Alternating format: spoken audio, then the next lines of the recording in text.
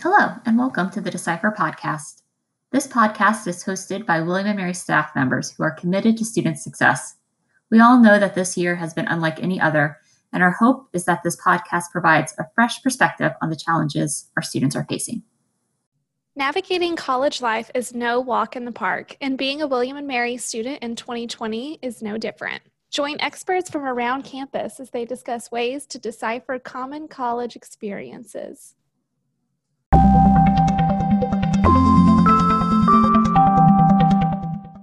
So today on our podcast, we are joined by Dr. Ben Boone, who's the Associate Director for the Center of the Liberal Arts at William & Mary.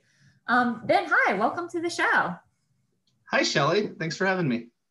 So I was thinking maybe you could start off and talk to us a little bit about your experience at William & Mary. You've been here a while. Yeah, so this is my 18th year at William & Mary. I started back in fall 2003 as a freshman, and then here we are. So at least I tell my mom I have picked up 3 degrees in 18 years, so it hasn't all just been for one. I did my bachelor's degree in Hispanic Studies, and then followed that up with a master's in higher education, and then worked for about 10 years since I was an undergrad in the Dean of Students office, working with transfer students, enrollment support, care support and crisis response, and then transitioning over to the Center for the Liberal Arts, which is in arts and sciences. And we are responsible for the kind of faculty innovation and implementation of the college or call curriculum. And then last year in May of 2019, I finished my PhD in higher education, and I write about faculty development and general education issues. I also teach a Call 150, one of our freshman writing seminars for first year students. And then I also teach Call 300 courses as I take students over to Spain, and we go for a short little 200-mile hike across the Spanish countryside. So it's a little bit about what I do here. 200-mile hike. It's not a big deal. Real quick. Move the feet. A quick jaunt across the countryside. So I think for a lot of our students, they probably aren't familiar with the CLA. So do you mind talking a little bit more about the CLA and what do you do with the CLA and how do you all support faculty there, which ultimately supports our students? Sure. The CLA is the faculty engine behind general education at William & Mary. What makes us unique among all of the other centers and kind of different outreach around teaching at William & Mary is that we are run by faculty. I'm the only full-time professional staff in the office. We also have an administrative assistant, Sharon, who kind of keeps all the trains running. And then everybody else that works with the CLA is a faculty fellow or a faculty director, who right now is Chris Nemechek from the government department. And this approach centers on faculty to faculty, peer-to-peer coaching, mentoring, and sharing of experiences. So what happens is CLA fellows work with other faculty in arts and sciences, business, education to design and teach their call courses. And why this is really important is that they are bringing the faculty perspective to their peers. So it's not somebody who has never been in a college classroom or has never taught or designed a class, but these are faculty who have done that and who are really passionate about the liberal arts and sciences and really care that our students all have access to a stellar gen ed curriculum. And so that, I think, is what makes the CLA unique. We also host a lot of events, including around our Call 300 in the past, not so much in these pandemic times, as folks like to say, but we'll talk a little bit more about that later. But that's a general overview of what the Center for the Liberal Arts tries to accomplish. Awesome, thank you. I think one of the things when students are looking over the call curriculum, especially when they're kind of in that onboarding process, something that can be a point of confusion for students is understanding the differences between the Call 100 and the Call 150. Do you mind talking through a little bit about the 100s and the 150s and some of the differences there? Yeah, sure, absolutely. These are some of my favorite courses in the call curriculum. Broadly speaking, they both have to do with communication. So Call 100 touches on non-written communication. So that could be timelines, presentations, these magic podcast things like what we're doing now. Whereas Call 150 focuses on academic writing within the discipline. And that's really the big difference between the two. 150 is focused on writing, 100 is focused on non-written communication. But the reason why they are some of my favorite courses within the Call curriculum is that faculty who teach these really want to teach these, and they bring their like hot topic, their passion into the classroom when it comes to the topic that they're teaching about for the Call 100 and the Call 150. What that means is that, you know, a faculty member might have to teach, you know, general chemistry or general physical chemistry as part of why they were hired. And that's what they teach every semester, and they're passionate about it and they do a great job. But when they get to teach a Call 100, they get to bring in their research niche. And so that might look like something like art at the museum, where we have a chemistry professor, Kristen Wustholz, who normally teaches physical chemistry. She gets to teach about using lasers in art conservation. And so it's the idea that you can take chemistry and lasers and tie that to art. And that really connects not just the arts and sciences, but it also connects our students to her passion, and they can see what the different possibilities are, regardless of the discipline that you are engaged in. Mm-hmm. Yeah, I think especially when I'm working with new students, looking up 100s and 150s is one of my favorite things, because I would want to take just about all of them. Like the different topics that are out there all sound extremely interesting to me. So I really appreciate the fact that our faculty have opportunities to share these different things that are interesting and fun and just a different approach to what they normally teach. So most of our students, you know, take their 100 and their 150s in their first year, and also start taking some of those Call 200s and knowledge domains. Do you mind talking a little bit about the Call 200s and knowledge domains?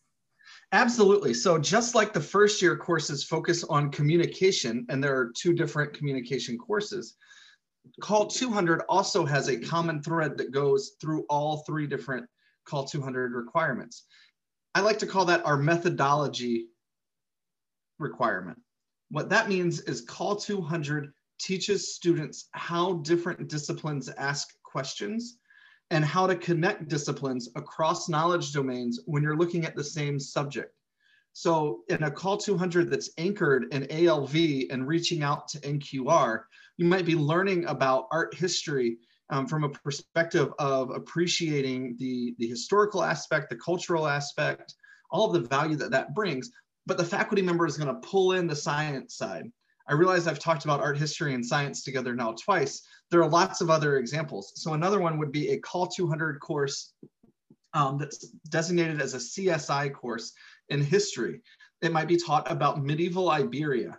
And as part of learning about the people, the culture, and the history of medieval Iberia, which is firmly rooted in CSI, you know, the faculty member is going to reach out to the sciences to talk about the importance of livestock, migration, disease, all of these different scientific principles that impact the way history is shaped. So it's really cool to look at different topics, figure out how does one discipline really kind of probe and ask questions about them, and then how might that be approached if you reached out to another discipline, kind of pulled that book off the shelf, and to see how they would approach the question. Great, thanks so much for explaining that. I love the examples of the different classes. I know our faculty director for in the Office of Academic Advising does a course in sociology, and based kind of in CSI, but it reaches out to ALV. So when he's talking about the history of protests, one of the anchors of protests are the different signage that they use and how they come up with symbols, and kind of gets folks passionate about that. And so kind of bringing in that art, I think, piece is really interesting. Now, when we talk about the Call 300s, most students generally understand that Call 300s can be fulfilled through study abroad options. However, as we all know, that may or may not be the case for a lot of our students in kind of the current conditions. So can you talk a little bit about the on-campus Call 300s, especially, kind of thinking about the fact that that might be the route a lot of our students have to go while we're still not able to travel? Sure. So what we've done this semester with Call 300, I think is really exciting, because what we've done is we have unleashed kind of faculty imagination and potential out into Call 300 for on campus. What this means is students who sign up for Campus Call 300s might take a Call 300 that is focused on bringing in different speakers and visitors from the past that we've invited to campus. It might be that you're in a class where your faculty member has invited their international colleagues or their cross-cultural colleagues to come in and share about their experiences. One story that I love to share about this year's Call 300 is in March, we kind of hit a little panic mode when we realized we needed Call 300s. Study abroad wasn't going to happen. We were going to need a lot. We sent out a call to all the faculty who had taught Call 300s in the past, and we asked them, are you willing to do a Call 300 again in the fall? You can pick whatever videos or speakers you want to bring in. And we were hoping to kind of get, maybe 10 sections, which is our normal. And we had 22 sections of Call 300 this fall, because faculty were so excited to bring in their colleagues, their different perspectives, mix and match videos from different semesters that we've provided to them through our previous Campus Call 300 programs. And what I think that we found is that students and faculty both have gotten a lot more out of Call 300 this year than we might have expected during a pandemic year where we couldn't bring visitors from across the globe to campus and where students couldn't travel as they explored study abroad programs. So I'm really excited to see what turns out for the spring. And I know a lot of people are nervous about those Call 300 seats right now, but I promise we will have enough. They will be going up in time for the early registration window, which I know Shelly will talk about a little bit at the end of this. But rest assured, we are doing what we can to kind of make the best out of this situation. I think this is one of those examples where had we not had the pandemic, we might not have been creative and explored different ways of creating Call 300 experiences. Yeah, I think definitely for all of us, we are all being pushed in different ways to be creative, to adjust to how things are operating and what we can do to make sure folks obviously stay safe too. Now, for most students with the Call 400, most of our students end up taking that within their major, correct? That's correct. I also realized that I didn't talk about the 300 theme, which is, we've got kind of communication at the 100, 150 level, methodology and questions at the 200 level. The 300 level is really about reflection and your place in the world. So I just kind of wanted to toss that in there because I do have a label for each one of those levels and I want to make sure they get out there whenever I can. Of course. So the Call 400 is really the dissemination. That is where you pull together everything you've done, all of the different skills that you've picked up, and you somehow create a product, usually, like you said, within your major, that represents all the skills that you've developed as your time as an undergrad that is then communicable to a general audience. So what this means, my favorite example to use for this is in the physics department. Every physics major is required to do senior research. In the past, they would write that up and that would kind of fulfill their major writing requirement. With Call 400 though, that means that I have to be able to understand what a physics major is doing. That is no small feat for them to communicate to this qualitative cultural studies person what they are doing inside a lab with who knows what kind of equipment. And so what that means is that a physics major has to add something to their final product. That means they can share that with a general non-expert audience. Another example that I love from Call 400 is in my home program from when I was an undergrad, Hispanic Studies. What they do in their Call 400 courses is not only complete a research project, but they also do mock interviews with an employer. And the questions they have to answer are, what skills and what kind of techniques and talents did you develop as a Hispanic Studies major that would contribute to you landing your dream job? And so students have to take all of the kind of ideas that they gathered throughout their major and be able to communicate why those were important and how those skills are transferable. And I just think that really highlights the fact that students can major in anything at William & Mary and go on to do any job for the first time out of college. I think that it's great that they can bring together all of their experiences and put them into kind of this nice little box to unpack and share with the rest of the world. Yeah, no, I think that's fantastic. And I like the example you give about physics. I kind of tell students the same thing when I'm explaining the Call 400s is basically you need to become Carl Sagan and you need to be able to break this down for me in a way that makes sense that my completely non-scientifically geared brain can understand. I don't know who that is, but I'm happy for you that you have that person. So for any students that are studying physics, hopefully they know who Carl Sagan is. Neil deGrasse Tyson. I took Great Ideas of Physics 105. Knock out that Janaid. We made ice cream. Ice cream's also very important. So my last question for you, Ben, while we're together today is, I want to know, what is your favorite part about teaching our undergrads at William and Mary? So what most about, especially because, within the CALL curriculum, some courses to our undergrads. So what's your favorite part about teaching our undergrads? Gosh, that is a really hard question. So my favorite part, I have two different favorite things for each CALL class that I teach. So in my CALL 150, my favorite part is just introducing them to what it means to be a scholar. That doesn't mean, and I emphasize with them, that does not mean that leaving, one semester of CALL 150 is going to make them an expert researcher or the best writer ever. But what I hope my students leave my class with is understanding what goes into being a scholar. I teach about higher education, so I teach about faculty, I teach about students, and I teach about what that process is to become a faculty member and how, teaching a class is only one part of a faculty member's job. So when a student leaves my class, they have a better understanding of what faculty do and why. And they also have a better understanding of how they can start exploring different fields and different knowledge domains through research, right? So I always make sure that my students have practiced research through library databases, through the internet, through interviews, to better understand what it means to be in higher education in the US today. And so I love them discovering what it means to write an annotated bibliography and going through that peer editing process. I love them discovering that just because you get feedback doesn't mean that it was bad.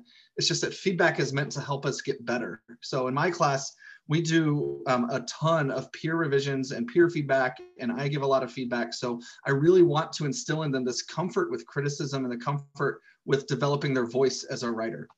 The other thing that I love is that they have to interview faculty in my course. So they have to go and find their advisor or find a professor that they've had in class and talk to them about their academic journey. And what that does, in my opinion, and they shared that they felt this as well, is that it allows them to see what it takes to be a researcher and to be a faculty member.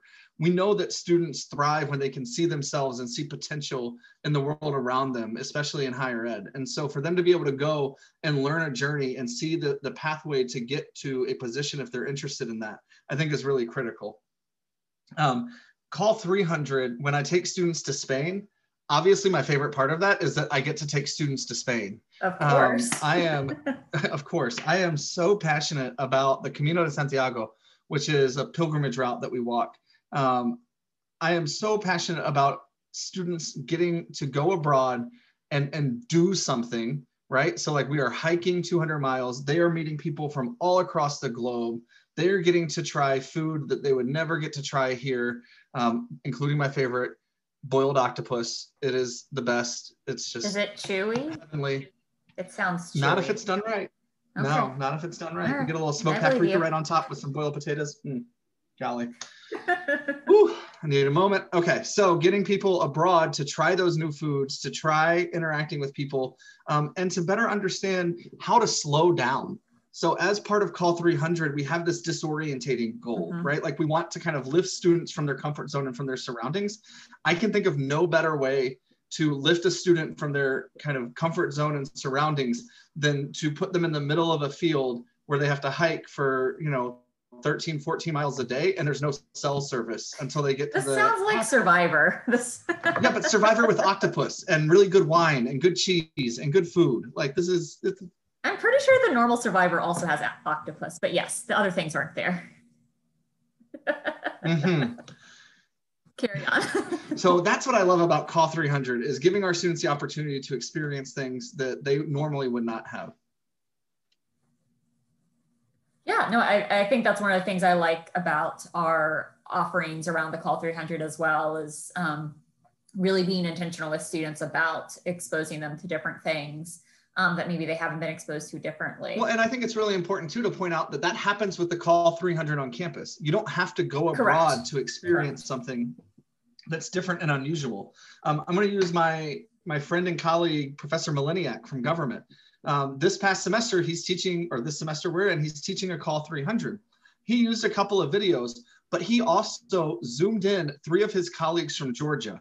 And I'm not talking about Georgia, y'all. I'm talking about like Georgia, the country that's like way over yonder by Russia. And Thank you for clarifying. Yeah, just to clarify. So he zoomed in 3 of those colleagues that he's developed relationships with over the past 15 years. And it just so happened the week he had them zooming was the week prior to our election. It also was the day prior to their election for their parliament and their prime minister. So there was this huge dialogue that took place. The dialogue was supposed to be 30 minutes. They were on Zoom and students were asking questions for an hour and a half.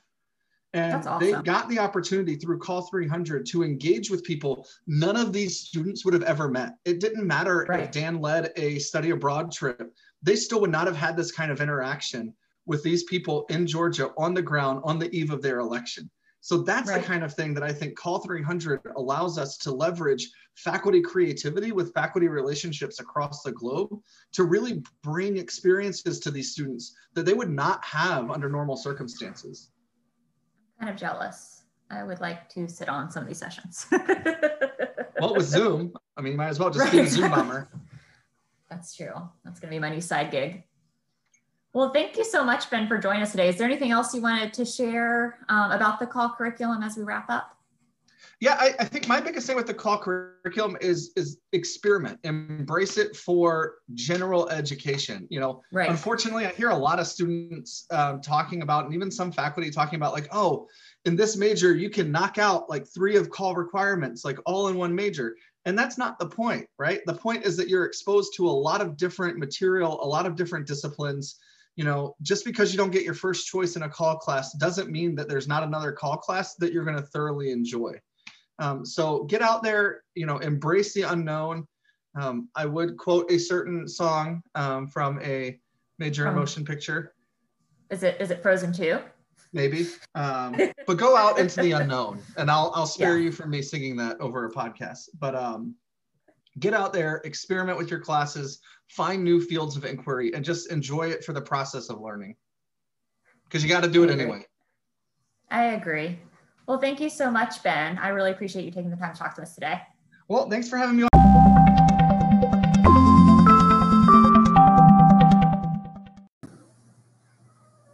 As you begin to prepare for spring 2021 registration, please be sure to check Banner for your specific registration windows, as well as to see if you have any holds on your account that might delay your ability to register. If you have any questions or concerns, please reach out to your faculty advisor, or you're also more than welcome to reach out to the advisors in the Office of Academic Advising. Links are in our show notes. Thank you so much for tuning in. To check out our show notes, please visit our website, decipher.blogs.wm.edu. Take care.